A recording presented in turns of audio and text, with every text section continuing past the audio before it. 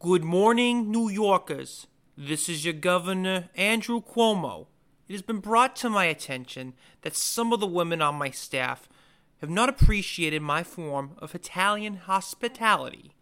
They say I'm a creepy old man and a pervert. Maron, listen here, you broads. I'm not a pervert. I'm Italian. It's what I was taught when I attended Fordham University, when a certain former Ram told us when you're famous, they let you do it. They also apparently don't like it when you scream at them, or send them the shrugging emoji when they text you asking you how many people have died in nursing homes.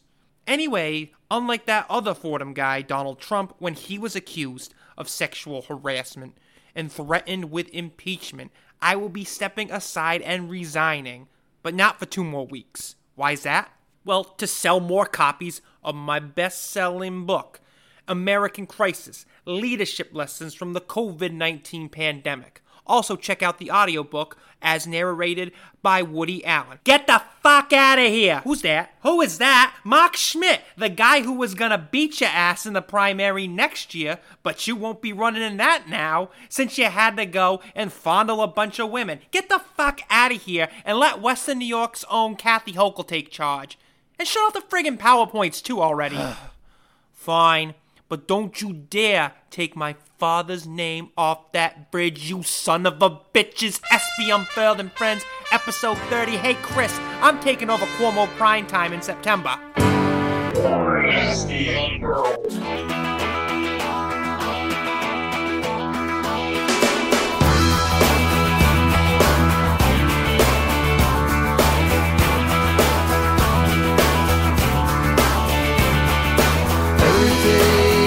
starts to multiply.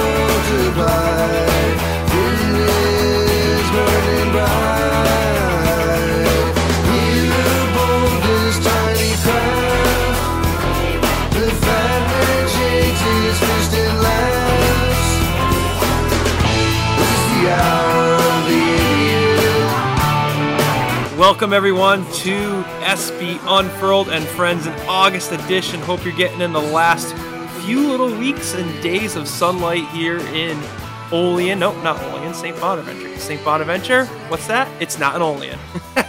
Lobot X here with SB Unfurled. Unfurled, how's the summer been going for you? It's been busy, man. I'm finally shifting my focus to the upcoming year with, as far as content-wise, with, the new team. I was doing a lot of TBT stuff up until, late July. So it's good to shift, as fun as that was, starting to get back into what hopefully will be another great magical season with a top 25 team. Already thinking of some new content to put out, going to rebuild the website a little bit, and we'll have, a ton of stuff. I mean, last year it was so scattered and basically there's no other way to put it. It was a shit show with the scheduling during COVID, which we'll get into with our conversation with Matt Papano. But yeah, it's been going great, and the season's going to be here before we know it. Looking back, it seems like May and June was just a couple of weeks ago. It's been going by so fast. So looking ahead 3 months, I feel like it's going to be here even quicker. This is sort of the most wonderful time of the year, but not really at all. It's actually a very frustrating time because this is the part of the year where I'm constantly refreshing Twitter or actually turning on notifications for Bonnie's basketball because I actually want to know the schedule when it finally comes out, because now it's just this long summer drawn out process of when are we going to finally know the schedule. But when we talk to Matt Papano, or a returning friend, he's going to answer some of those questions for us. Yeah. That should be good. Well, the biggest news right now for the Bonnies is there is a new athletic director reportedly as of recording this on Wednesday, August 18th. Yahoo Sports is reporting that the Bonnies have hired a new athletic director. It is Joe Manhertz, who is currently the Associate Director of Athletics and of Major Gifts at Duke University. Interesting. I've never seen Major Gifts in an athletic department title. But you know what? That is because he is been in charge of Duke's fundraising for a lot of different programs in the athletic department. And as we know at Bonaventure, sometimes money is not always the easiest to come by, so this should be a good thing. What do you think of this hire? I think it's the perfect hire, and I feel like people are thinking, well, anyone could have gotten hired and he would be talking himself into this person. But really, like I knew some of the finalists, some of the candidates for the position last Friday. I think I heard Manhertz was one of the finalists, and I really, really wanted him. I think he's the exact guy we need. He's a development guy. He can really shine when it comes to fundraising. Especially from what I've heard are a lot of upcoming Riley Center renovations. He has connections and roots in upstate Western New York from his time at Cornell, his time at Syracuse. So a lot of connections he can really use to help us with, fundraising for games in Rochester and just across the board. Small school roots too, which helps, but he also has P5 experience and at the highest of the high levels, Ohio State, Syracuse, Duke. And, that's going to help a lot, I think, navigate the new changes in college athletics with name, image, likeness, with the new transfer rules, with a lot of the modern things that are going on in college athletics. He has seen this at the highest level. So a basketball focused guy, obviously coming from Duke, a great academic background. I think, from everything I've seen and I've read and I've heard, I think it's a phenomenal hire. And we had a vacancy with our athletic director. We have a vacancy with our school president, unfortunately. So this is really, and then with what's going on with the basketball team, obviously the front window into our university, this is, I think it's the most important year from what I can remember in school history, as far as making the right hires, accomplishing things,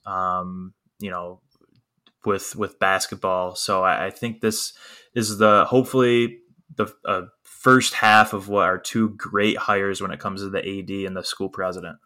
Yeah, hopefully for those who are still students at Bonaventure, this is the coolest year to be an Yeah. actual student at Bonaventure. Just reading off of the Buffalo News article talking about Manhertz, some of the things that he did. He was a 96 graduate of Colgate, so that's what you mentioned with the small school connection. Colgate, Yeah.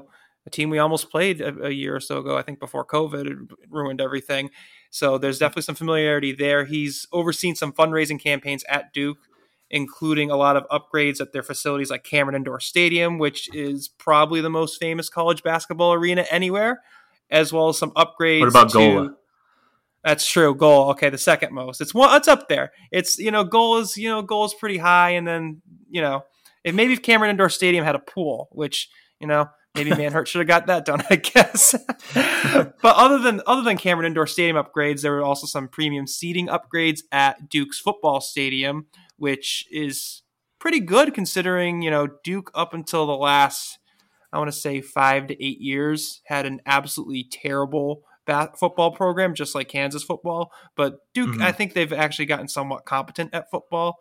So he's also helped out with, like you said, Ohio State Director of Development, did some stuff at Syracuse, which we won't hold that against him too much. And then also Hamilton College, another upstate school. So it should be pretty cool to see what he has to offer. And as much as we can know about him, it seems pretty interesting. I think it's a bigger title of a name that I would have assumed the school was going to hire. Mm-hmm. Yeah. And I think, this is why we hired a search firm. I think, on its face, just seeing, he was just associate athletic director at a school like Duke. That's going to turn some heads. We don't know too much about him other than just his resume, but I think for what we need right now and where we are in kind of the life of our athletic history, I think this is a perfect hire for us right now.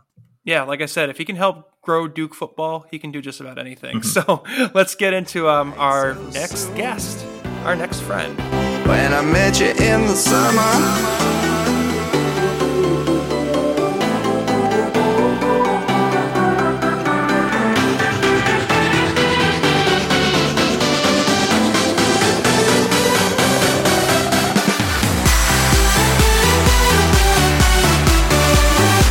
we would like to welcome back another friend of ours to SB Unfurled and Friends, Matt Papano, Director of Basketball Operations for the Bonnies. Matt, thanks so much for coming back on with us for another little end of summer break conversation. Of course, man. It's great to be back. Last time I was, we weren't allowed in the office, so I was doing this from home, and now I'm back in the office doing this. So it's, little bit different, but it's always good to talk to you guys, and it's great to be back. I remember, I think we had you on last May when we were all pretty much still quarantined, and I feel like 90% of the things that we talked about didn't end up coming to fruition, maybe even like 100% of it. I remember us talking about Yale, about a bunch of the other scheduling stuff. I mean, Virgin Islands. Yeah. Canceled. Oh, yeah. I didn't book it, but the Virgin Islands trip that never was. Correct. Yeah. I think last year's college basketball season was not only the craziest year of college basketball ever, but just because it's over 300 teams and all the cancellations, everything that was going on, maybe the craziest season in sports history.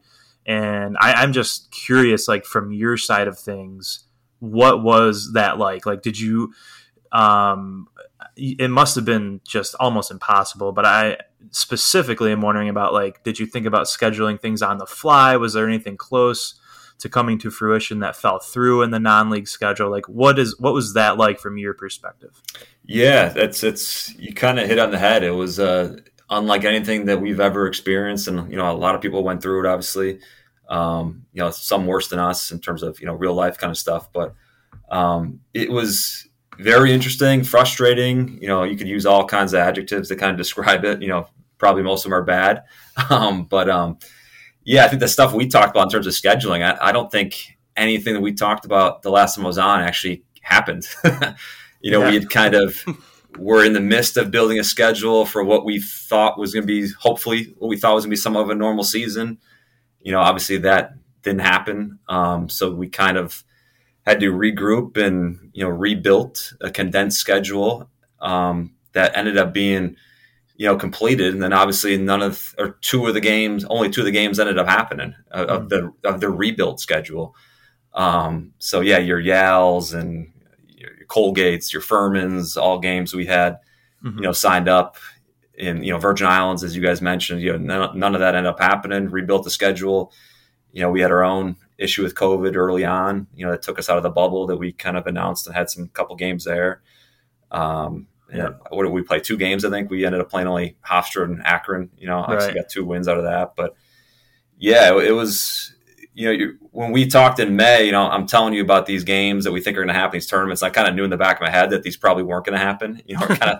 Kind of felt like I was wasting my time doing it, but obviously it was my job, and still obviously moved forward with it. But I wasn't too surprised that none of that stuff ended up coming to fruition. But then like I said, we had our own bout with COVID early on, so we missed the bubble, missed a couple games after that, I think, even, and had the Akron game lined up. So that was, the first game back. And then there was a couple games, obviously, that we missed, due to issues with other teams, their own situations with COVID. St. Francis obviously was here in the building, and then had to cancel the game.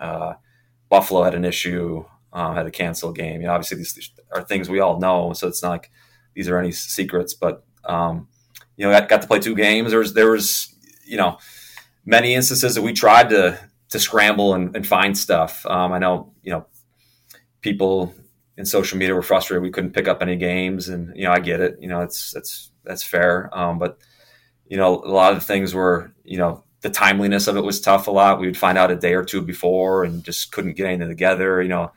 Logistics are not as easy as it sounds, just to find a team, to play. You got an arena, you got staffing.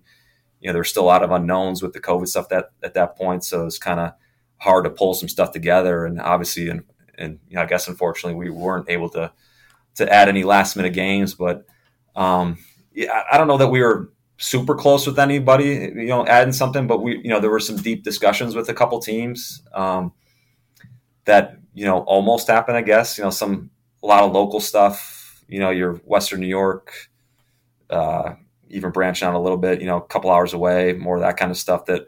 We had some deep discussions on that had, mutual dates, but, nothing obviously ended up happening. And, I don't know if us playing 2 games helped us or not, going forward, throughout the season, but, ended up working out, thankfully. But it was, not even the scheduling stuff, travel stuff was a nightmare, just, obviously you guys all know the non-conference stuff, but obviously the conference stuff too. I think we played our first 2 games, the Rhode Island Richmond game, and then we didn't have a game again against a team that we were supposed to play, or on a date we were supposed to play, until the last game against Dayton. And even that game actually got moved a couple days. Yeah. So it was, completely cancellations, changing teams, opponents, locations. It was crazy. But, thankfully, I think Coach talked about this a lot during the season. We had a veteran core group of guys that were able to turn the page quickly on, opponents and be disappointed and getting, just moving on to the next game, really. So I think that was a huge part of it, and having, those core 4 or 5 guys, that were veteran guys and able to move on and able to get the team in general to move on. And, thankfully we had, a lot of support from the administration, a lot of support within the staff. A lot of us have been working together for a while, Kern, Schmidt and I specifically, and, Sean's been for a couple of years. And, I think that helped, that kind of helped us get it through it. And, obviously the other part is we were winning. So that helped too, give us some motivation, to keep riding it out. And thank God it all worked out, and it made it even more worthwhile, so it ended up being a special year. What was it like for the team in the first few weeks of the season when most of the A-10 was able to start, but we had to pause for COVID right at I wouldn't say the worst possible time, because that would probably be VCU, but it wasn't a very good time to have the pause. What was it like for the team in those few weeks when they're getting ready for the season to start and all of a sudden we have to wait a few weeks? Yeah, there was definitely some frustration and a lot of unknowns. I think at that point, we didn't know a lot about the situation. We were obviously getting good guidance from our athletic training staff and medical staff, of what was going to happen with who knew. I don't think we all knew if the season was going to even happen in general. Who knew when the plug was, if the plug was ever going to be pulled on the season. There was a lot of stuff at that time going on still with, rising cases and, positives all over the country on teams.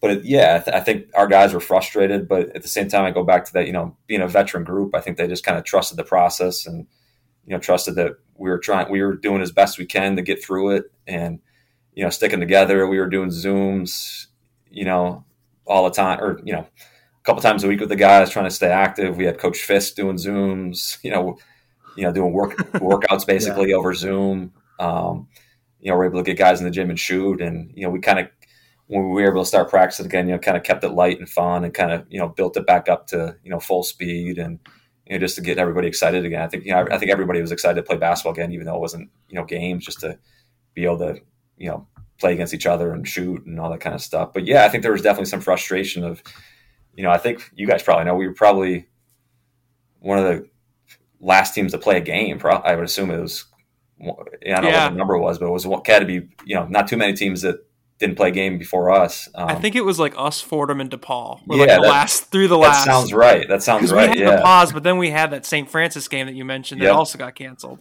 Yeah, so it was kind of surreal, going through it and, just kind of trying to stay positive as best you could, and, hopefully thinking there's a light at the end of the tunnel and it's going to come sooner or later. And, at the end of the day, you never want to have to go through something like that, but maybe it was the best time to get it since we didn't have to, have an interruption during the season, after in terms of stops and starts. You saw what happened to some other teams that had to stop and start a couple times or even once for a long pause during the season, and they just weren't the same anymore. So, and maybe it happened at the right time for us, and the wait was worth it. I guess you probably could say that because it ended up working out in terms of the winning and all the championships and stuff. But it was interesting for a while there to start the year. That's true. You mentioned Coach Fisk on Zoom, and that just had me think, were there any situations, whether it was, whoever it was associated with the team, were there any cat lawyer situations on Zoom where, somebody didn't know how to use Zoom, they had the cat filter stuck on, or was Schmidt, did Schmidt accidentally think he was on mute or think he wasn't on mute when he was on mute or something? Or? I mean, believe it or not, I think a lot of people know Coach Schmidt, who listened to this podcast and just being around the area. He became technically savvy with Zoom as much as he could pretty quickly, just because he had no choice. He had a lot of help from myself and, his kids and his wife. But there was I don't remember any of those kind of situations. I think there was some situations where people were talking a lot and they were on mute, so you couldn't hear what they were saying, obviously. But nothing too funny, I don't think. But people got used to it pretty quick. It was just kind of, that's what we had to do. That was the new way of life and the new normal. So, I'll have to think about that. Maybe the next time I come on, I'll try to rack my brain about some crazy situation that happened on Zoom. Yeah. Everyone had issues. I'm sure there was something. Yeah. But hopefully it was minor. Hopefully there's been certainly some worse ones that we've mentioned on the pod before. But 100%. anyways. I'm sure. Yeah. I remember that St. Francis game, for whatever reason, was the one where I was just like, we're finally going to play. And then when the news hit, I think we might have like warmed up and stuff. And Yeah, it was like that was the one that was just that left me like in the fetal position for the I swear it was entire 90 Saturday. minutes. It was, you probably maybe knew a little bit earlier, but we found out like publicly like 90 minutes before it happened. Yeah. You're right. Well, I mean, the game that was supposed to happen. that was, again, I don't want to be too crazy with it just because, people lost their lives and all that kind of stuff. We're very sick over this, but that was, I think, gut wrenching for our guys. Like we finally thought, we had got over our situations, started to build up with practices, do more, I think we started off like 15 minutes, then it's 30 minutes. And there's this whole protocol you have to follow, 45 minutes an hour. So we're building up to that game, we're ready to play that game. And then, both teams were in the building, both teams were on the court warming up. They, at that point, there was a testing protocol for the visiting team, and something obviously popped up. And I remember sitting in my office, like probably a couple hours before the game. Like I said, guys are warming up, and everyone's in the building, staffing's here. In our trainer calls, and I'm like, oh shoot, Yeah. I knew what was going to happen, or what was going to happen once I picked up the phone. And I was hoping it wasn't that, but. Got the call, and Coach Schmidt isn't even here yet. He goes home in between shoot around and stuff in the game, and so I call him, and he's like, "Oh shit!" Yeah, he's literally driving to the arena, from being home or whatever he's doing, and break the news to him. And I think it started to people, our guys started to find out. So I send a manager down and kind of tell him, everyone needs to go in the Hall of Fame room. We're about to have a meeting, and I think they're starting to find out. And coach speaks, our trainer speaks, and some administrators speak, and you can just see it on their faces, and it's disappointment.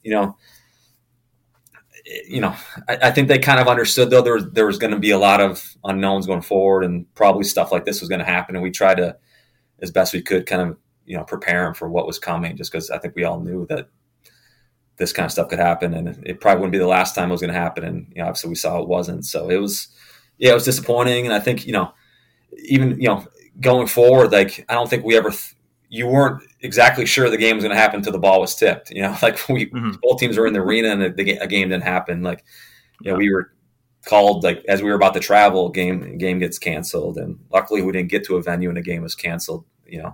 Vice versa from the St. Francis situation. But I know a lot of other teams that happened to. But you just kind of had to stay on your toes, and kind of don't expect the game to happen until the ball's tipped, and once the game's going, hopefully you can finish it. But it was interesting. It's the best way I can describe the whole season. It was, you never knew what was going to happen. Yeah, like in the grand scheme of things, like a game against St. Francis isn't like, sure, it's not obviously what everyone else was going through, but I mean, sure.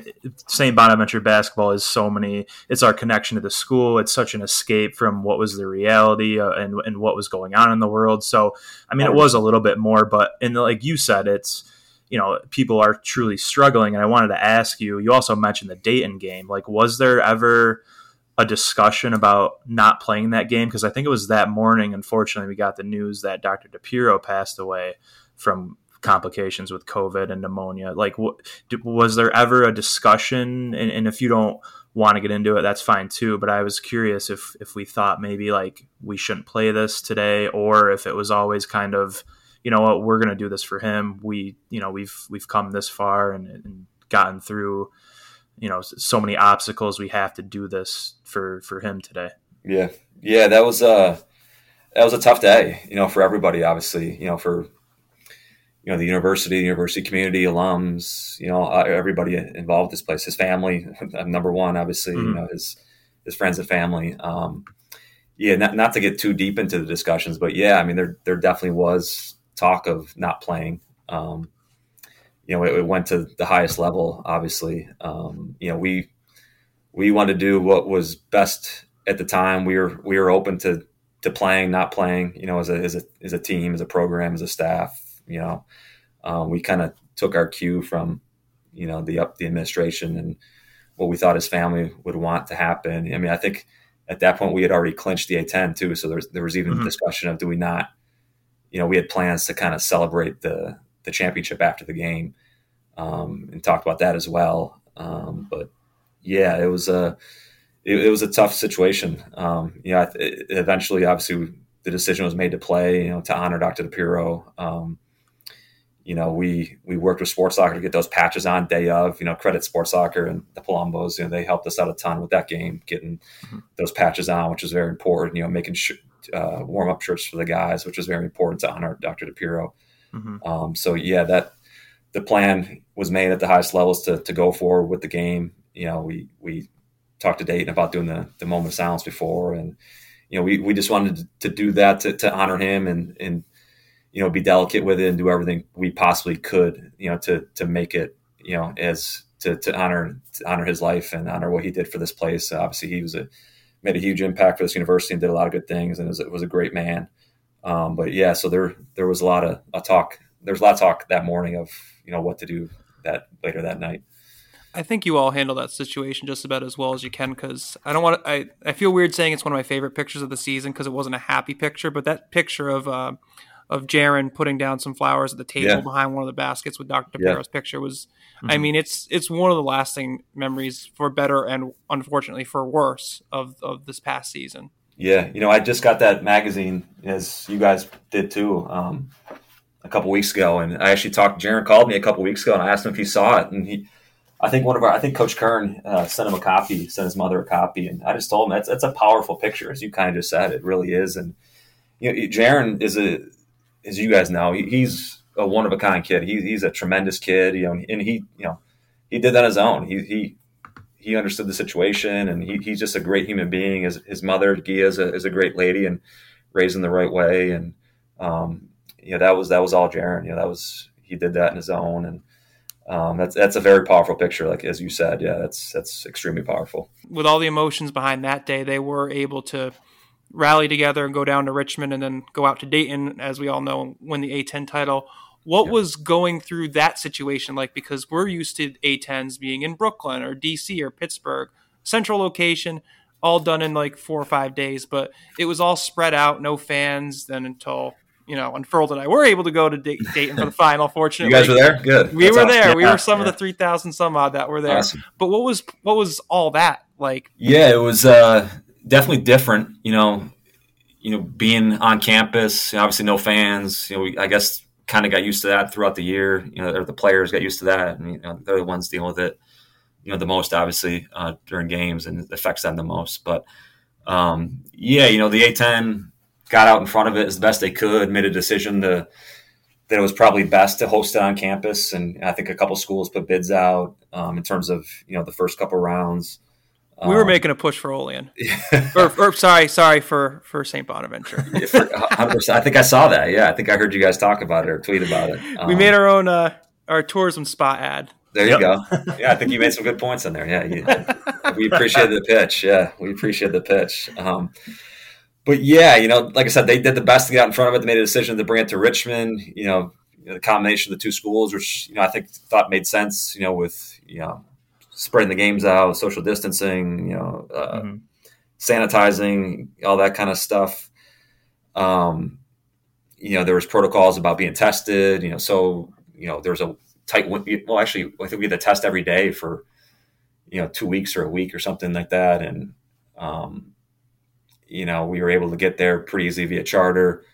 The biggest difference with that was just the gap between the two games and then the championship. That was the weird thing, I don't think we knew what to expect. We felt we had pretty good momentum, after that, the Duquesne game and then the St. Louis, obviously, definitely the St. Louis game after how that went. That's always a tough matchup for us, but our guys were obviously in the zone and played tremendously. So we didn't know what to expect after, coming off a couple good games and then having to wait a week and, how much do we practice? You don't want to go overboard. So luckily, got through that week and went to Dayton a couple days early. It was great to have you guys in the stands and everybody else. I don't even know what the final number was for attendance, but it felt like there was a ton of people in there with all our support. And obviously, I think we took over the place as Bonaventure usually does. And even after that, we had thought we had a pretty good, idea that, regardless of the outcome, we were going to go right to Indy. But obviously, sealing the deal and not having to worry and go through that, that agonizing hour of Selection Sunday as we did before, or hour been all day, I guess, if that outcome didn't go in our favor. It was just kind of surreal. It was nonstop from, really the whole year, but those couple of weeks, just testing and protocols and, Zooms and meetings, getting ready for it. And it wasn't just, me or, our direct staff. There's a lot of administrative support. The training staff was unbelievable. Our managers, our players, help doing everything they had to do and following protocols. And it was a tough year for those guys. I don't know if they get enough credit for it. They couldn't act like the normal college student, as there was no normal for any college student or any person, I guess, but, they had strict protocols to follow, and, I think they did a great job with it, and, sacrificed a lot to for the betterment of the team and to get through the season. And they deserve a lot of credit for that. But yeah, it was just kind of surreal. We won in Dayton, went straight to the hotel, had the celebration stuff, hotel, had some food, watched the selection show, and then literally got in a bus to go right to Indy. And then you're in quarantine for 2 days, and, in Indy for a while, getting quarantined and getting used to that setup. And it was, I know I kind of rambled on. I don't even remember what your original question was, but just, it was kind of surreal, and to kind of go through all that. And like I said earlier, thank God, we were winning, and, I think it made it that much more worthwhile, and, motivation to kind of make the sacrifices and go through it. And it was just a really cool experience. And again, it was different. Hopefully it doesn't have to be anything like that again, but it was kind of cool to be a part of a different type experience. And it was at that time, I remember, like, obviously we punch our ticket. Like you said, we don't have to sweat out Selection Sunday, but as was the 2020-21 season, like, you can't go a day without worrying about something. I remember even after we punched our ticket, we cut down the nets, we're in Indianapolis getting ready for the tournament. I'm scrolling through Twitter, and I see that the ref that refereed the A10 championship tested positive for COVID. Yeah. And I mean, the existential dread that must have went across the entire Bona fan base that night was just it. Like, was that ever a worry for you guys, or because you had such a big outbreak in November, were you like not too worried about it? Or like, did the A10 guide you guys, or did anyone else give you any like information on this? Like, how did that affect you guys, if at all? Yeah. There was definitely a lot of internal concern for sure. We did have, the outbreak early, but I think at that point at that point the CDC was, recommending 90 days. You didn't have to be, if you had it, you didn't have to get tested for 90 days. So we were outside of that window. I think everybody on the, the program was outside that 90 window. So, theoretically we could have, someone could have popped again, or someone could have had a situation again. Yeah, like VCU in the first round. Yeah, exactly. So yeah, there was concern. I mean, I don't remember a lot of the, what the A10 had said at that point, or what the direction from them was at that point. But there was strict protocol, so we were being tested every day anyway. So if something were to happen, we would have found out. But yeah, I think we were all pretty nervous about it. Absolutely. Luckily, nothing happened, but. I'm a huge Bills fan, and obviously a Bonaventure guy. So yeah, you're always thinking the worst. Something's gonna happen.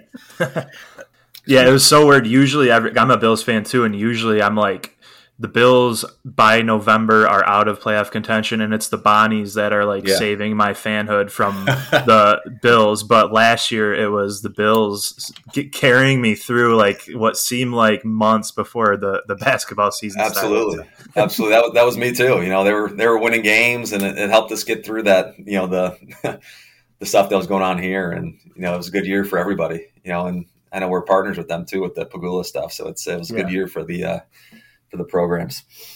And so what was the NCAA bubble like? Because I know if we had gone to Lucas Oil Stadium or somewhere where there were way more fans, I know Unfurled and I probably would have been there for the LSU game. I guess I'm not too heartbroken I didn't miss that one, unfortunately. Yeah. But what was the bubble like? Because compared to when we were in the tournament in 2012 and 2018, it was obviously an entirely different place. It was an entirely different setup. Yeah. I mean, totally different. Couldn't have been any different. It was, like I kind of said earlier, hopefully it doesn't ever has to have it.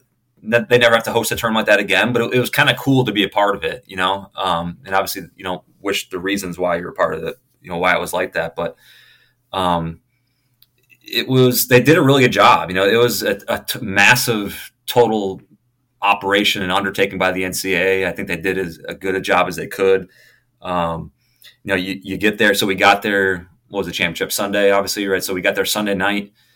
Got tested right away. You had to go. Everyone had their own rooms. You had to quarantine in your rooms until you, I think, had 2 negative tests. There was a delay in getting the results, so we had to stay in our rooms for I think a day and a half, almost 2 days. And again, we're in a nice hotel and we're getting food delivered to us, so it's not like it's I don't want to make it sound like it's anything too taxing, to be honest with you. It wasn't. We're not in prison or anything, but.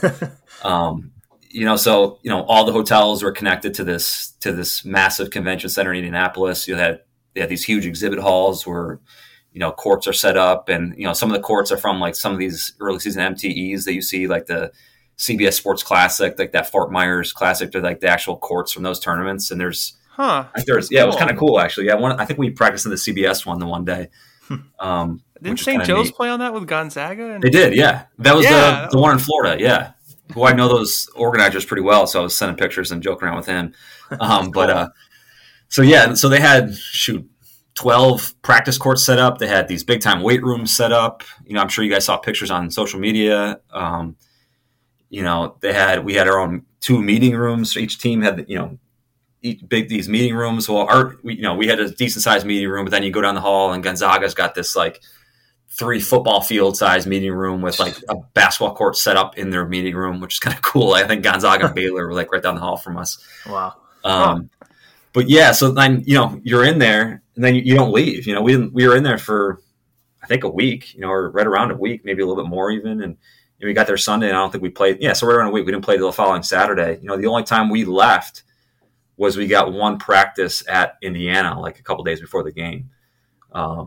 And yeah, like you said, it would have been cool to play at a bigger venue, where more fans were allowed in. But it was cool to play in an iconic venue, I didn't play obviously, but being in a venue like that and never been there, and the guys were pretty excited about it. It was a pretty neat place. Got a little bit of a tour of it, the locker room and their performance center and stuff. So it was kind of cool.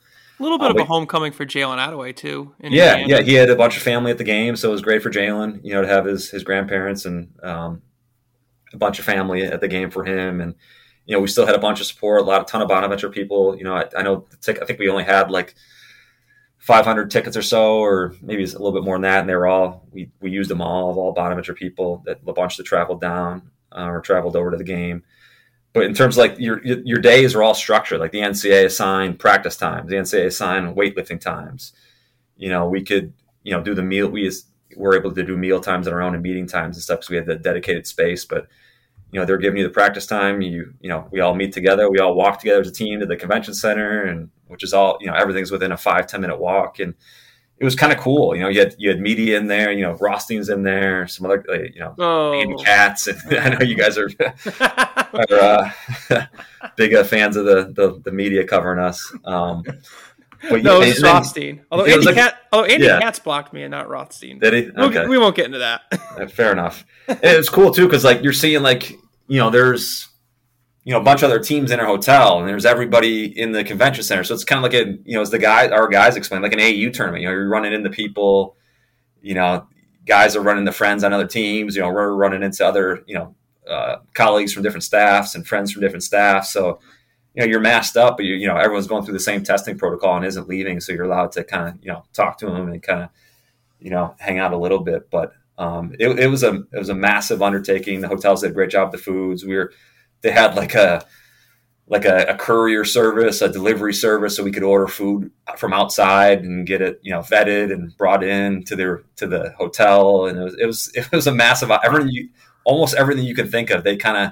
There was an outdoor minor league baseball stadium that you could go outside and walk around just so you can get some fresh air and stuff. There was the huge bracket on the one of the other hotels that you can go on a parking garage and take I think you saw the team photos and stuff. And they did as good a job as they could have done. I think the NCAA that is to pull us off. Yeah. And like I said, it was hopefully it's never like that again. But it was cool to be a part of hopefully a one-time thing. And it was kind of neat to have all the teams around and you're seeing everybody, and it was interesting and kind of cool to be a part of.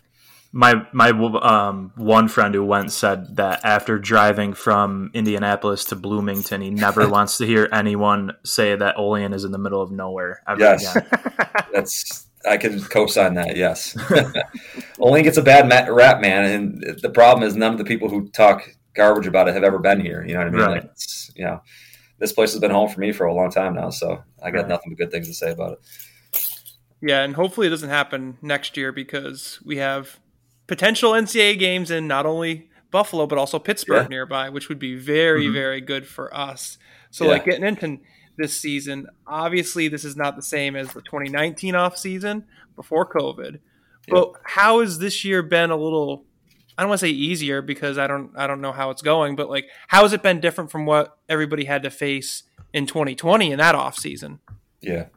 One last thing about last year too. Like we had the great year, and it was unbelievable, and obviously everyone got to watch it and experience it a little bit in person with the Dayton game and the NCAA tournament. But that was the only thing that everyone as a program and the university administration, that's obviously the one thing that we felt terrible for, was we couldn't experience it with you guys in person and the fans in person. Just think about it, and I think I've seen you guys tweet about it even personally, like that VCU game at home. If this place was packed, that would have been beyond electric. Insane. The roof would have literally blown off this place. Stuff like that. A lot of those games, and it just even the road games. You enjoy going like Fordham. You always enjoy going to Fordham with all those. We take over that gym, and wait, I thought you said road games. That's a home right. Yeah, that's probably didn't say that right. But yeah, that was obviously the biggest thing. It just sucked we couldn't experience it with you guys. But yeah, back to going into this year. Yeah, I mean it's definitely not normal. I mean but we've kind of prepared to from a scheduling standpoint, from fans and everything else, kind of have approached it as of now. Stuff changes all the time, as but have kind of planned as the new normal for now, where we're going to have fans back, and we're going to travel to places, and not have to well, the testing part is still unknown, I guess, and masking still unknown, but we're kind of building towards to have somewhat more of a normal season than last year. Yeah, as normal as it can be. So yeah, hopefully we won't have to rebuild the schedule or stuff like that. And but yeah, it's closer to back to 2019 than pre-COVID, as close as it can be, I guess. Yeah, and looking at the schedule based on what I have, and one of these is assumed based on what we've heard, all the rumors with UConn. I don't know how much you can get into that at this point. I did hear Schmidt said something about that it was happening at the golf event. I've heard from other people that it's happening at Prudential Center, but even without that, 2 games it looks like to fill, with it 1 game to fill. Looks like the toughest, probably the best overall schedule that I can remember us having out of conference, which you would expect with the team we have, hopefully a top 25 team. So as far as we know the usual: Siena, Canisius, Buffalo, the Charleston Classic, Virginia Tech, a great game, then a couple home games with CSU, Loyola. Can you get into what the last game might look like without saying who it is? Does it look like an away game, a home game? What type of conference are we looking at? Bye game, home and home? Yeah, and to pump you up a little bit, you do a great job with your tracking of the schedule and your graphics. Thanks. Your graphics overall, but your scheduling graphics are top notch too. So appreciate. I still got his schedule from last year as my background on my laptop. Yeah, even burn though that. like a third of these games didn't Yeah, actually it's a happen, and like big time half waste them of didn't time happen. on Right? Yeah, we both wasted a lot of time. Yes, Yeah. that's fine. Yeah, in terms of the first one you mentioned, I would, Coach did talk about it, and I would definitely expect to see an old friend in Jersey, an old Nice. A10 friend in Jersey Yeah. in December. But stay Okay. tuned to what exactly that is. All right. In terms of what else, to be honest, and this may be breaking some news too. I mean, not that that's anything crazy, but we may stop with where we're at. To be honest with you, we're weighing trying to think the best way to put this. Rather than we're weighing whether we should cram a game in where it may put us at a potential disadvantage for a future game, Right. a next subsequent game. Yeah. So we may stop with what we're at once that Okay. final announcement comes out. We were talking about this actually, Yeah. because I said, maybe it's the last week in December, but then, All the A10 schools, all the A10 schools who have released their schedules for non-conference, they all end before Christmas. So I'm feeling Yeah. like, I mean, I don't know if you would know because it's probably more of an A10 thing, but it seems like A10 play is going to either start around the 28th or the 29th, or what could be really cool is starting it on New Year's Day. It's going to start that last week of December. Yeah, I can tell you. Yeah. That's So, what it yeah, usually that's- does. That's not a surprise. that is what we were talking about. Cause I was like, man, if that does happen in New Jersey, cramming one in between maybe two other top 25 teams when those two games are on the road, so to speak, is tough. But I mean, if you guys got away with 2 games non-league last year, I think 12 would be 12 is fine too. Yeah, and believe me, we didn't just make this decision lightly. We consulted with the A10, and we consulted with a good friend of ours, Joe Lenardi, who's a good friend of the program and helps us out with some stuff. So I think that's the direction we're leaning. Yeah, and to be honest, I don't. If we did add a game, it probably wouldn't have been anything sexy. So we kind of thought, well, why do it then? Where it only could be a potential.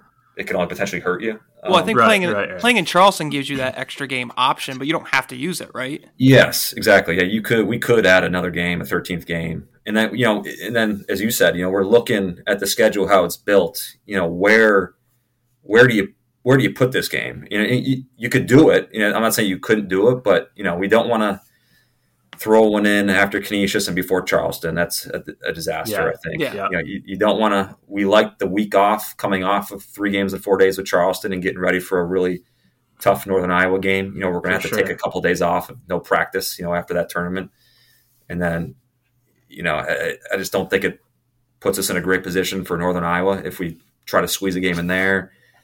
And then you're looking at, say something happens, wink, wink, on December 11th, you're going into finals, so you can't play there. And then then you got Virginia Tech and Northeastern, which those are two really hard games, so we're looking at it, and, hopefully this decision doesn't come back to haunt us, but, I don't think it will. With how we feel and the advice we got from, like I said, the couple people we talked to, we're pretty confident, and with what we already have on the schedule, it's going to be enough to hopefully do what we need to do. We obviously got to win games, but we're confident with what we built that it's going to put us in position at least to gain an at-large bid if you don't win the league. As much as Unfurled and I want to see Gannon again, I think we're a vocal minority in that one. You guys have always been strong proponents of that. Yeah. Who knows? It can happen again. Who knows? Is there going to be an exhibition game? There is. Yeah. Okay. I guess that's one we haven't. I don't think we've announced that actually. Yeah. It's going to be. Why not break the news? Yeah, it's going to be our friends down at Alfred. Perfect. Ooh, Okay. wow. Yeah. There we go. Exclusive. Yeah, it's big exclusive. Yeah, play some music or whatever. What do you that noise you got to And play? in post. Yeah, Wojbomb. Yeah, the minors, Wojbombs you could have. Yeah. Yeah, nothing against Alfred. Let me put that out there too. But it'll be a fun game. It's gonna be a fun game. Mike Schmidt's on the team. Casey Kern's on the team. So a couple, nice. Oh, couple really? awesome connections That's cool. with our staff. Yeah, so that'll actually, again, we could, have a little fun. But that'll be a special game for our staff, obviously. That Yeah. goes without being said. I know both Coach Kern and Coach Schmidt always. Coach Schmidt's obviously. Every time we've played him, has had one of his kids. I think he had Derek and Mike on it, or Derek and Nick on it at one point. So he's always, and that's how we started it, honestly. So it's always been a special game for both or for that family. And then now the Kerns can be involved in that too. So it'll be good. My mind was so like Bono focused when I was looking at this calendar that I made with the schedule that I was like, well, why can't we play the 25th? And it took me a couple minutes to realize that's actually Christmas Day. Yeah. So exactly.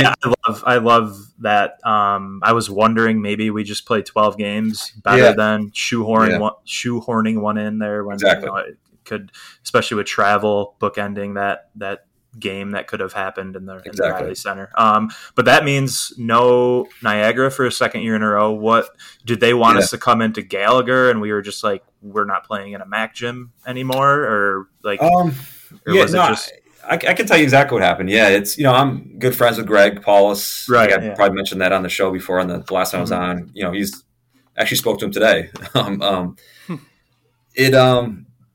What happened was there was talk of a couple dates. And one of the dates that was talked about, never fully agreed upon between the two of us, but we got an opportunity to go to Charlotte and play Virginia Tech. Okay. So we didn't feel like we could pass that opportunity up. Right. We told them, they understood. Obviously, we're trying to build a schedule for, like as we just talked about, to put ourselves in contention for an at-large bid. They understood, they were good, but unfortunately we just couldn't find a date to play.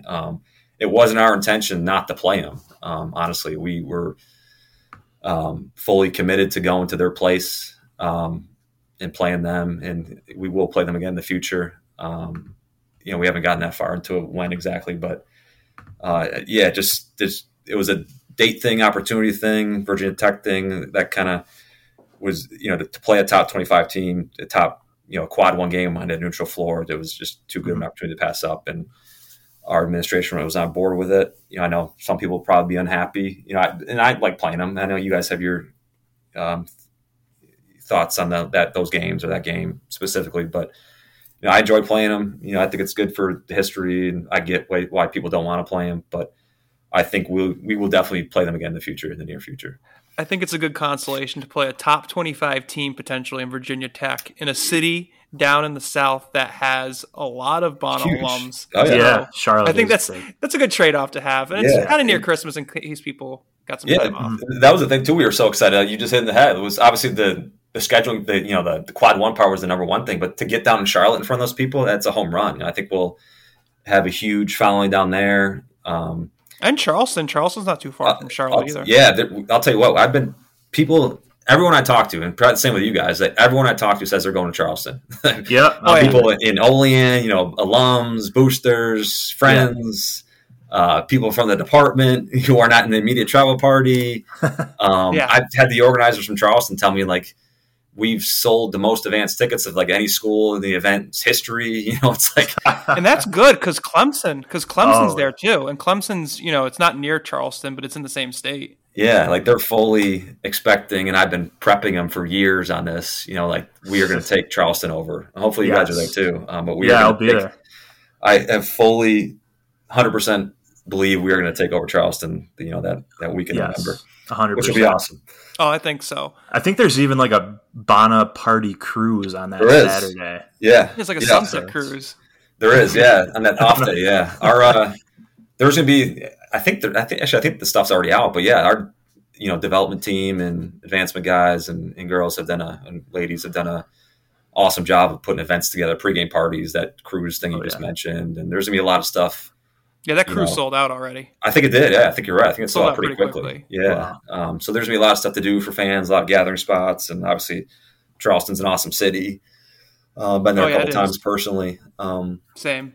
And then, cool venue, intimate venue. So I think, we'll pack it in. It'll be a good atmosphere and obviously great competition. So, and on ESPN. So it's a win for everybody, I think. Were you happy with the draw we got? Boise State, then either Clemson or Temple, and then hopefully it's a West Virginia maybe on Sunday. But were you happy with how that bracket shook out?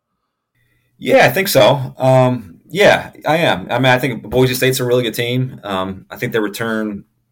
I mean, I know they return everybody except their top guy. I think they have a transfer or two. Well coached. Obviously we've played them in the past. They're always up, top 2 or 3 in that league. That we fully expect it to be a quad 2 game at worst on a neutral floor. So I think that's a good game for us to start. And then, hopefully we win and get a chance to play either Clemson or Temple. And selfishly, hopefully I think they're both going to have a good year, but hopefully it's another opportunity for quad 1. And I think that's kind of built for hopefully us to play West Virginia in the final. I mean, not to say that they did that, but just I think with the preseason expectations going in, it kind of looks like that. But yeah, I think it turned out, and I don't think we could have gone wrong really. And with all the teams that are in there, a lot of quality programs that are going to give us a chance to get some couple quad 1 and quad 2 games, and hopefully we can do our part in the court and get some wins out of it too. And I know last year we touched on this, and you said going forward, you had it figured out to where we would split 2 home, 2 away with those New York State rivals. I'm talking about Siena, Canisius, SUNY Amherst, and Niagara. Now, I mean, this year we're playing all 3 at home. Is that still something you guys are prioritizing going forward instead of having those 3 away next year? Yeah, it is. And the pandemic screwed it up because we had it figured out. We had it finally 2-2. Yeah. So yeah, it is a priority. It's going to take some more work now because it's obviously completely out of whack. Mm-hmm. But we have sort of a tentative agreement with one of the schools to help get it done, and just need to kind of get one more school on board. But it is definitely a priority. It's so much easier when you got 2-2 with those 4 program or 3 other programs, from a balance standpoint. So yeah, that's definitely a priority. And I think the pandemic did make it more difficult to kind of figure it out. And, like I said, we did have it figured out finally, but it got wiped out. But I do think we'll get to the point where we're back to, or where we are 2-2, and that we will have some balance, because that's been important to me and important to the administration to get that figured out. And one other thing, the pandemic I've heard has wiped out. I obviously no official word yet, but from what I've heard, no Rochester game this year. I don't know if that's COVID related or if that's even true, but that's just what I've heard. Yeah, it's looking that way. It's trending that way, I guess, is what I could say now. I don't think any official statement or announcement has been put out there, but I don't believe this year we'll be playing a game there yet. But I do believe that we will be back there in the near future. I think that's a great market for us, obviously, for students, potential students. It's Buffalo and Rochester are huge for this university. And we've had good experiences there, had some great games there, obviously, some classics, honestly. Oh yeah. But it doesn't look like we'll be back next year, but I do think that we will be back there in the near future. Mm-hmm. That's all right. Get more people down into the Riley Center, which, by the way, has a big renovation going on this summer. I don't know if it's still going on. I think it finished up recently, right? It is still in progress, actually. Okay. Yeah, still in progress. But yeah, So what's it going to look like in the Riley, since some of us will have not been there in almost 2 years by the time the season tips off? Yeah, I mean, a lot of it's stuff that, it's a little bit of both. You will notice some new lighting. There'll be a new sound system. There will be air condition. And then, they're doing some other stuff too that no one would even notice, a new roof and stuff like that. So it's not going to look a ton different. Obviously the lighting, the sound will help and will be good for the fan experience. And new Wi-Fi too, right? New Wi-Fi, yeah. So that will be good for the fan experience as well. Obviously, can follow other games at the same time and fantasy stuff. Yeah, not that you'd want to. There's only one event going on. But yeah, we're excited to get back in there. We haven't been in there for the whole summer, and the university put a huge commitment that we're thankful for, and I think they will really help the fan experience and help us as a program, and we're looking forward to get back in there. And that, to your point too, the Rochester thing, I think especially after last year, we do want to play as many games as we can in our building. So I think that's also part of the reason to postpone the Rochester thing. Any idea when the schedule might be out? I think like I saw today, not even, or maybe just over like a quarter of the teams we're approaching like 100 teams that have put it out. So not even halfway, but any idea when we might have the final non-league schedule? Yeah, soon, very soon. We're just waiting on a couple contracts. But you're talking non-conference, right? Yeah. Just waiting on a couple contracts. I mean, just go to SBU Unfurled's graphic and you could probably see it done. But it's like 85% done. Anyways, and the holes, we kind of know what the holes are. So waiting on a couple contracts and they're all but done. But yeah, you should be hearing something official here soon. And does the A10 tell you when their schedule's done too? Yeah, it's usually late August, early September. I mean, I haven't heard anything about it lately. And I know the last time I had any conversation with them, they're playing around with different models still. And I don't envy the guy who has to make that schedule. There's staff that does that, and there's so many variables with buildings and men's and women's basketball commitments, outside venues or outside concerts and stuff coming in certain buildings and dark dates for buildings, exams. There's all kinds of stuff they got to deal with. So, keeping all these teams happy, which is impossible. 14 different schools. Everyone's got their own agenda. But yeah, I would assume in the next couple of weeks we'll get that, and we'll get a draft of it, and it'll become public. I would assume after Labor Day, probably. That's generally what it is. Yeah, I think that's what it was in 2019. Because I won't count last year, because last year was nonsense. Some of us just might be planning a nice little trip to Tom Gola Arena, so that's there you go. And then we get, I'm not kidding about that either. I might be able to go. We'd love to have you. Yeah, let me know if you need tickets. Let me know. And that's another tough slate in the A-10. We're VCU twice, Richmond twice, St. Louis twice. Yeah. One other thing I was going to touch on too.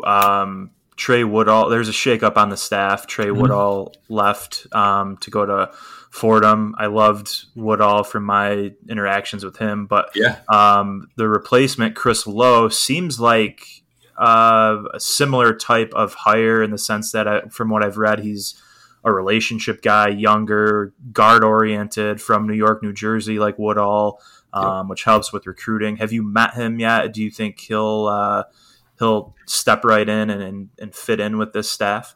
Yeah. First with Trey, great guy. He'll be missed. It was awesome for us. Awesome part of the program for the last couple of years. Had a great relationship with our guys. He was in charge of the guards, and it built a great rapport with not just the guards, but everyone. Within the program, players, staff, administration. He definitely will be missed. Happy for him and his family that he was able to get another opportunity closer to home. But yeah, I mean, he'll definitely be a loss and be missed. And I'm with you.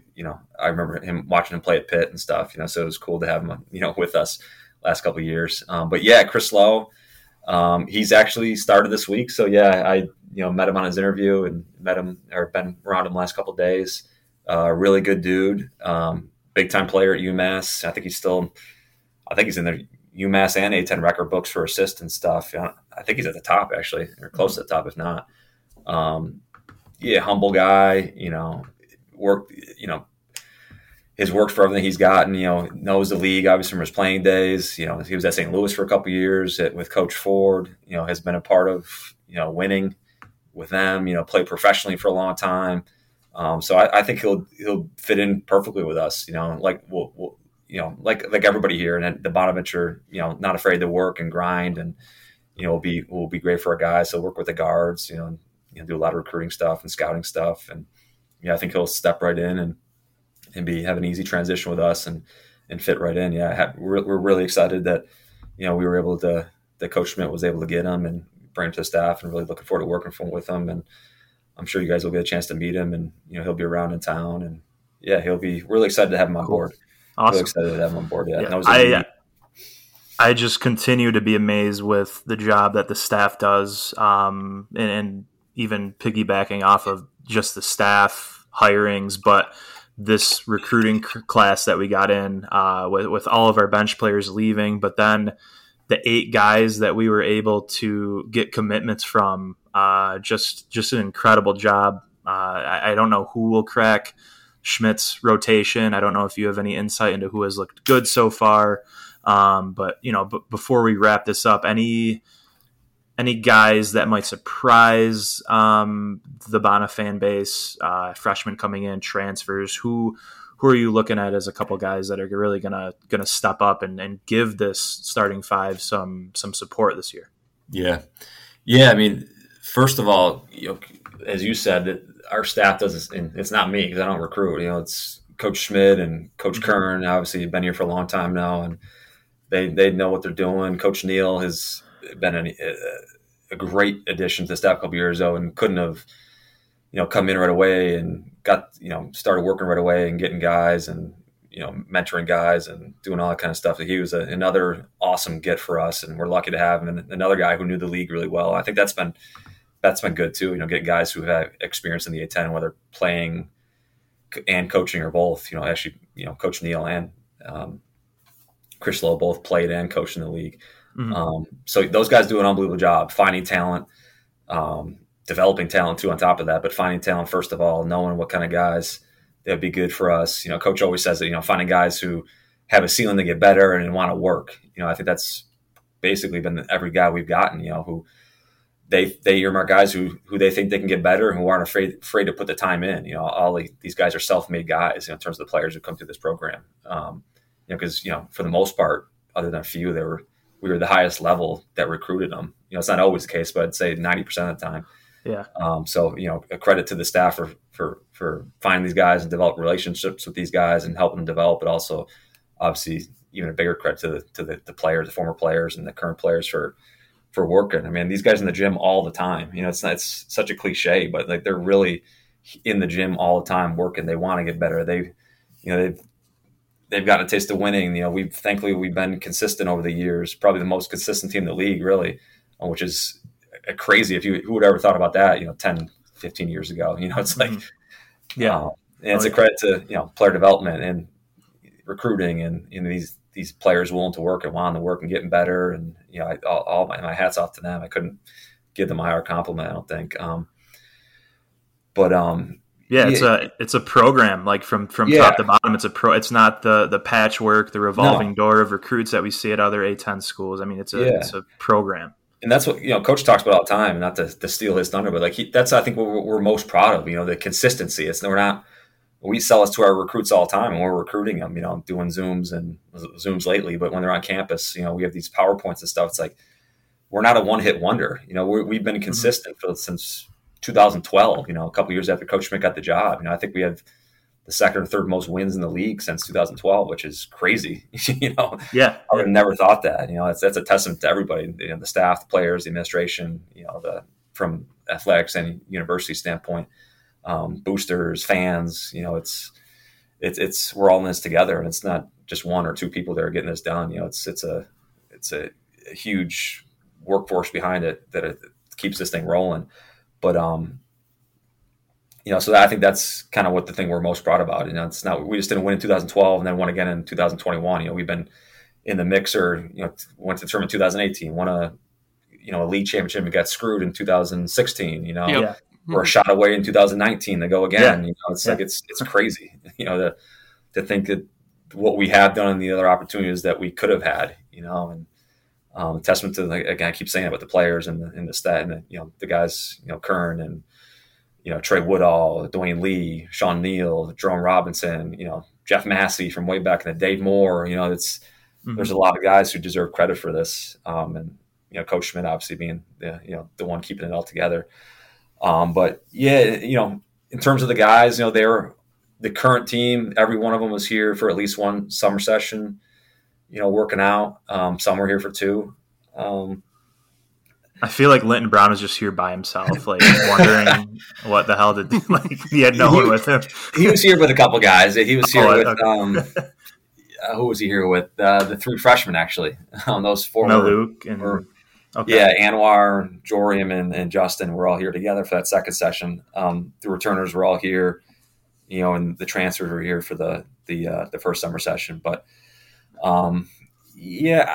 I don't know if I can name any one specific guy. It was kind of weird this year because we weren't in the Riley Center, so they were always in Butler or Richter. So couldn't just pop out there and watch. To be honest with you, I didn't see a ton of it. Oh, okay. That'd be a better question for Kern and Sean and Schmidt if you ever get a chance to talk to him. But like I said, I would say that the guys were working out every day and working with Coach Fisk in the weight room. And doing some academic stuff, even obviously, with the summer school classes. But I would think, I'm confident telling you that the 5 starters are going to get better. If they will be better than they were last year. They got a taste for winning, but aren't satisfied. And obviously, I think the goal this year is not only to make the tournament, but win some games in the tournament. That's kind of how we built the schedule too. It wasn't just to get there, it was to win games. I think we've. The goal for a while was to make the tournament, and obviously that's obviously the goal because you can't win games if you don't make it. But we want to make the Sweet 16. We want to make the Final Four. Why not? It's like why not? We want to go to New Orleans. Yeah, we want to see you down in New Orleans. Obviously that's going to be winning games is extremely hard, but we want to win games. We want to advance. Other schools of similar size and in our league have done it. Why can't we do it? And those guys, I think you referenced the LSU game. Obviously, it didn't go as anyone wanted to. But I think our guys. I think I heard Kyle actually on a podcast, not to plug someone else's podcast, but no, we do it all the time.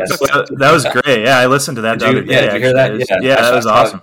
JP wrote an article about it. So I went back and listened to it actually, and he kind of said he was happy the game. It was kind of interesting how he put it. He was happy the game went like it did because it's just going to fuel him more for this coming season. It was kind of a cool way to put it. They got a taste. I remember seeing someone tweet at him like a screenshot of him crying after that game, like trying to be an asshole about it. But Lofton was just like, "Thanks, that's exactly what I needed. This is what I need that fuel. So I'm gonna be looking at this every day. Every time I get up, I'm gonna remember this moment. Yeah, 100%. They, it was like their freshman year. They were so close. That fueled them for the next year. And obviously, COVID ended the end of the year, so who knows how that would have went their sophomore year. But their junior year, they got a taste. We made it. They made it. They made it. Not me. They did it. The players did it. And the first game didn't go how they wanted to, and that's going to fuel them for next year. They want to win games. They want to make a run. It potentially could be their last go around. Who knows what will happen? They want to taste winning in the tournament. And I talked about Jaron earlier. We got a really good group of guys. I obviously know the 5 returners more than the other guys just because I've been around them now for 2, 3, 4 years. It's a great group of guys. It really makes being a part of this program. I think I can speak for the staff and my small part in any success we have, but it makes it so much more rewarding when you do it with good kids and that they are young men. They really are. I couldn't. I'm not just blowing smoke. They really, and you guys have seen them in the community and seen them around, and as have other people. They're really good kids, and represent this university the right way. And you referenced that picture of Kyle, and it's like that they care. They really, really care about this place and care about winning and care about doing it the right way. And it's lucky to be around them, honestly, and we're lucky to have guys like this in our program. And we expect all the new guys that we brought in to be, they showed it in the summer. They showed that kind of same kind of, attitude and makeup and demeanor, and we're really excited to get them on board, and hopefully to get these stars a little bit of rest on the court too. Hopefully they don't have to play 40 minutes, but it's I don't know that I could pick out one guy. I think. I think some of the freshmen will make some impacts. I think, the transfers obviously have played at a high level, whether that's, in game action or at least, practicing against, ACC type, level competition. I think, a lot of these guys went and worked with people over the summer. You said Kyle was with Tyler Ralph, Jaron was with Tyler Ralph, Quadri was with Tyler Ralph, Kareem's, been I think he's with right now the Mali national team, Attaway's working with people. Shoon's working with a big man guy. These guys are not afraid to work and are always trying to get better. And I think that will benefit all of us and fans, and everybody hopefully will be a special year. I think so. 82 days by the time this podcast comes out until the Siena game, and we are just we are just anticipating it. Enjoy the last few little bits of your summer here, Matt, because I appreciate that. Yeah. once Labor Day rolls around and the leaves start changing, that's Yeah, go man. time. We're really excited. Thank you so much for coming back on with us. Of course, yeah, happy to do it, and it's always have a fun time with you guys. You guys are, big supporters of the program. We appreciate what you guys do. Always positive, and we know you guys care, and so it's always a pleasure to be with you guys. And that Siena game, that's going to be a fun night. We'll have banners, we'll have rings. We got the Franciscan Cup. We got hopefully the first game with fans. It's going to be an electric, special, powerful night. I think for can't wait the program, the fans, the university. I think it's an understatement to say that these guys are chomping at the bit to get out there on November 9th. Once again, I think maybe the most informational podcast we put out whenever we have you on. So as long as we're doing this, as long as you're still at Bona's, we would love to continue to have you every summer. It's been awesome conversation with you. Yeah, 100%. I'll do it whenever you guys want. If you want me more than once, let me know. I'm happy to. All right, happy to be with you guys. All right. Well, thanks again, Matt. Yep.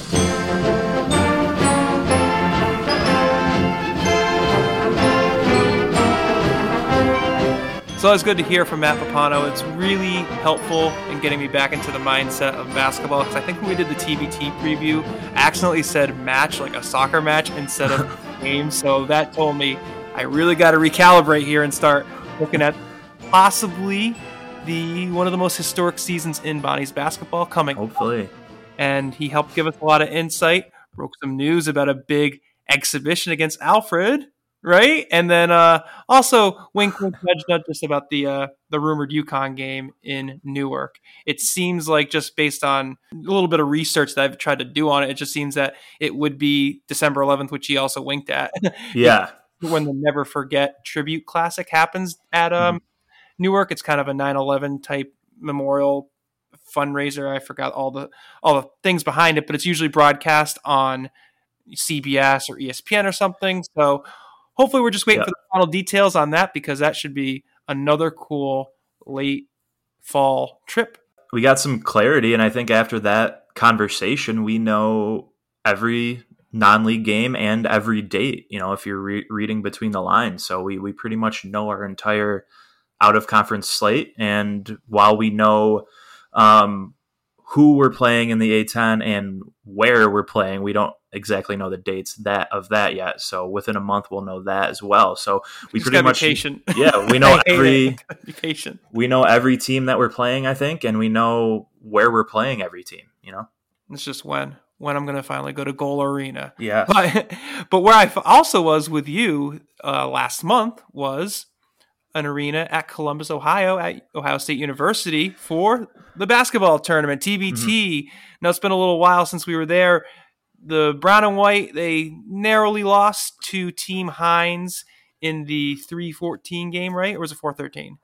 4-13. 4-13. Got my numbers mixed up there, but we were up as much as 10 in the third quarter before eventually Team Hines kind of blew past them, and I believe ended up winning by, was it 11? I think something like that, yeah. It was, it got out of hand just because of the way the Elam ending works, so the possessions were a little different than you would typically see, but it still was a pretty good turnout, I think, for the team for their first appearance together in years, and even including some new guys like Quentin DeCozy and others. So what did you think, you as being, part of the team behind actually creating the Brown and White? What did you think of the whole experience?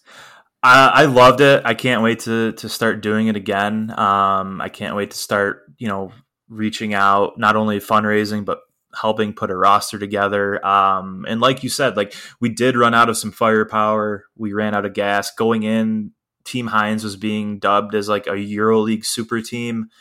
And we came in without a true point guard and without a true big man. And we were still up in the third, fourth quarter because of how hard these guys are playing. You saw the classic Bona grinded out defense. I thought they played great defense in the first half. But I think we just ran out of gas. We were only playing 8 guys.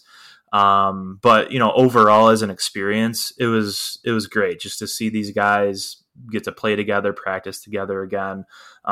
Just to be out with them, getting to know them a little bit was awesome. And next year it's going to be even better because we're going to be hopefully bring all these guys back to campus and do the mini camp at the Riley Center, do stuff around the community, and hopefully we can get some more Bonna guys on board. And we were right. It was a 67-56 loss for the brown and white, but we did hear some other former Bonna players that were showing some interest in possibly joining. So that would be cool if we get a little more firepower there.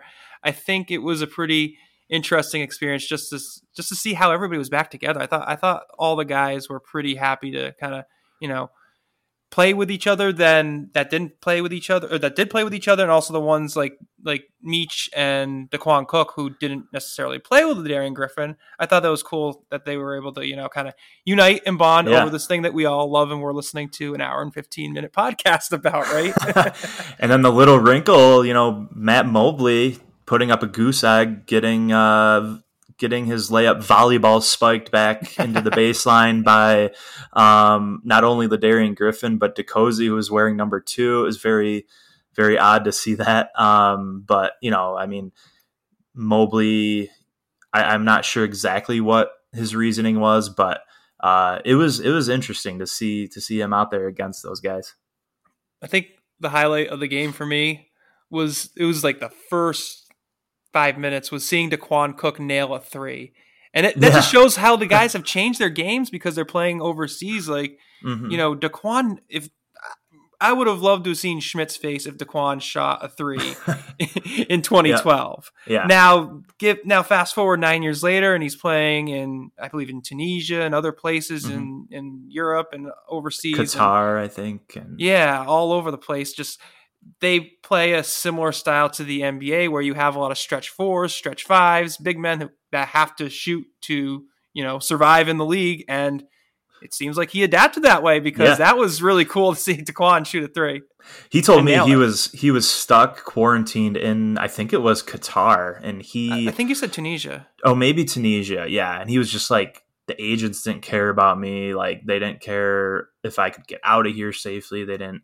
He's like, I'm probably never going back to that country. I think it was Tunisia because he said he would go back to Qatar, but not Tunisia. And he was just like, no one cared. I was just stuck over there quarantined, and it was awful. So I feel bad for him having to go through that, but it was cool seeing him back.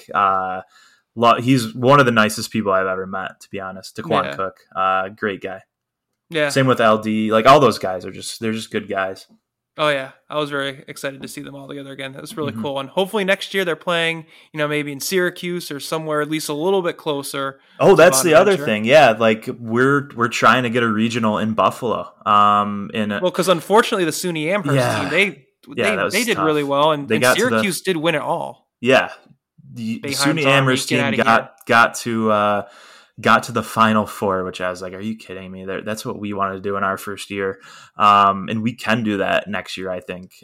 We got the guys professionally that are good enough to do that. And then Syracuse wins it all. So three teams who, exceeded expectations or made a solid debut against a tough team and your defending champion. I think we're going to get a regional in Western or Central New York next year. And that's going to be awesome.